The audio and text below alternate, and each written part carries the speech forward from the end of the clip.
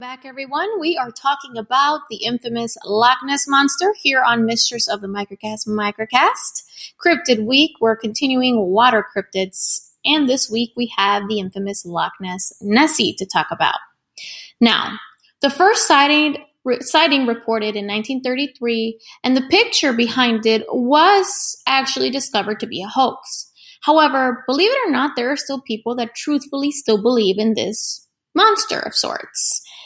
Actually, as of recent, there have been some further studies by legitimate scientists that are trying to prove a theory, or a plausible one at that, for the Loch Ness Monster.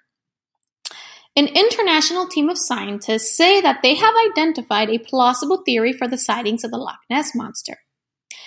This team took over 250 water samples at various depths throughout the loch last year, collecting all forms of environmental DNA for further analysis. Now, while they did not come face to face with Nessie, the scientists say they have a biological explanation for her. Well, now we know. Nessie is believed to be a woman, or female, not a woman. The team actually is planning on announcing their results.